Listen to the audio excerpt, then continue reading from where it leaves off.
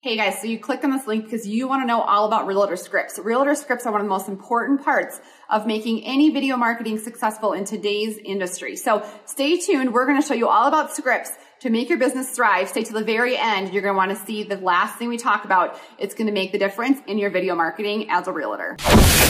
Welcome to the Just Finest Agents Podcast with Lori Derrickson and Kayleen Zabadik, where we teach you everything you need to know to brand yourself and become the real estate mogul in your community. Follow us on YouTube, GYST Finest Agents, and learn how to become a Just Finest agent today and get your shit together. Hey guys, it's Kayleen with Just Agents. Lori and I are putting new videos out every Tuesday and Thursday this year, so go ahead and hit the subscribe button, hit the bell, and you'll be notified anytime we put new content out. Lori and I love doing real estate, and we also love helping fellow agents succeed in their business and reach their goals. We love to partner with you. Let us know how we can help.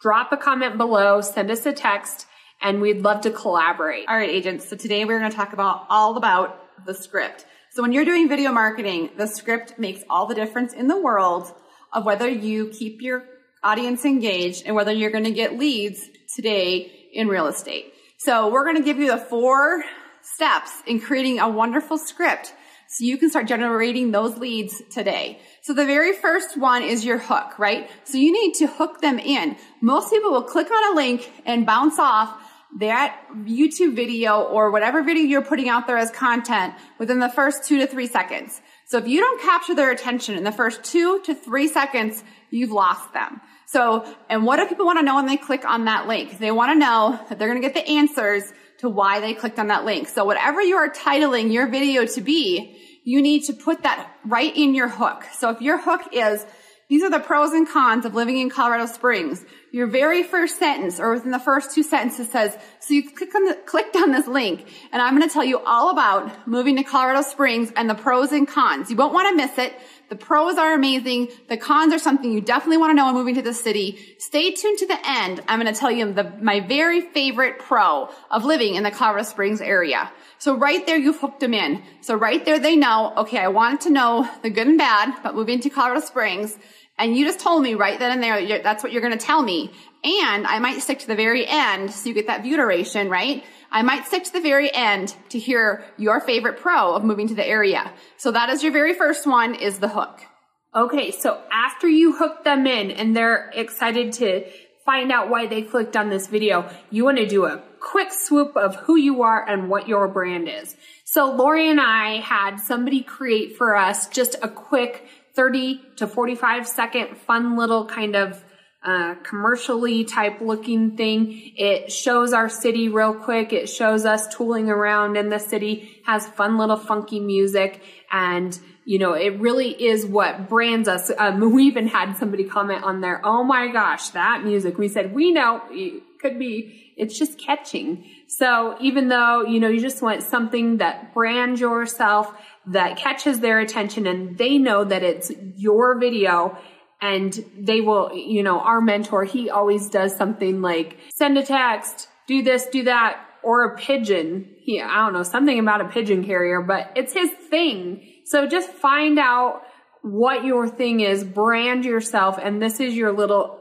commercial time. All right, so we talked about your hook and we talked about your branding, right? The branding was pretty simple. Honestly, Kayleen and I went out for an afternoon. We probably took an hour to do some of those quick little clips. We contacted someone and they did our little branding.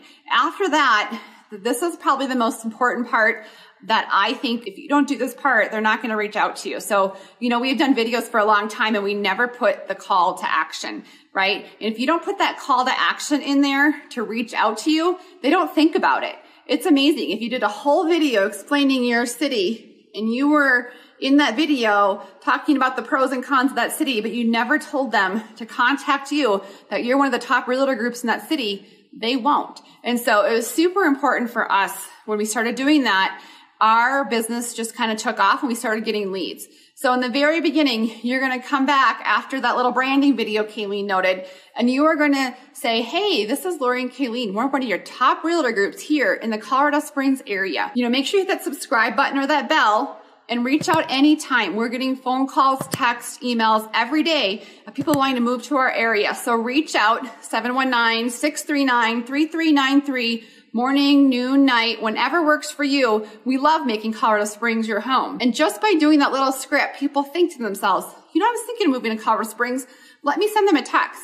Now you got to be prepared. Someone called me yesterday and asked me about certain colleges in the city. They were going to follow their kid here in a year and a half. So people will reach out. They will listen to that and they will reach out. But if you don't have that call for action in there, you know, you're going to miss enormous opportunities for leads in video marketing. Okay, so we've given them the snappy start. We've done our little branding.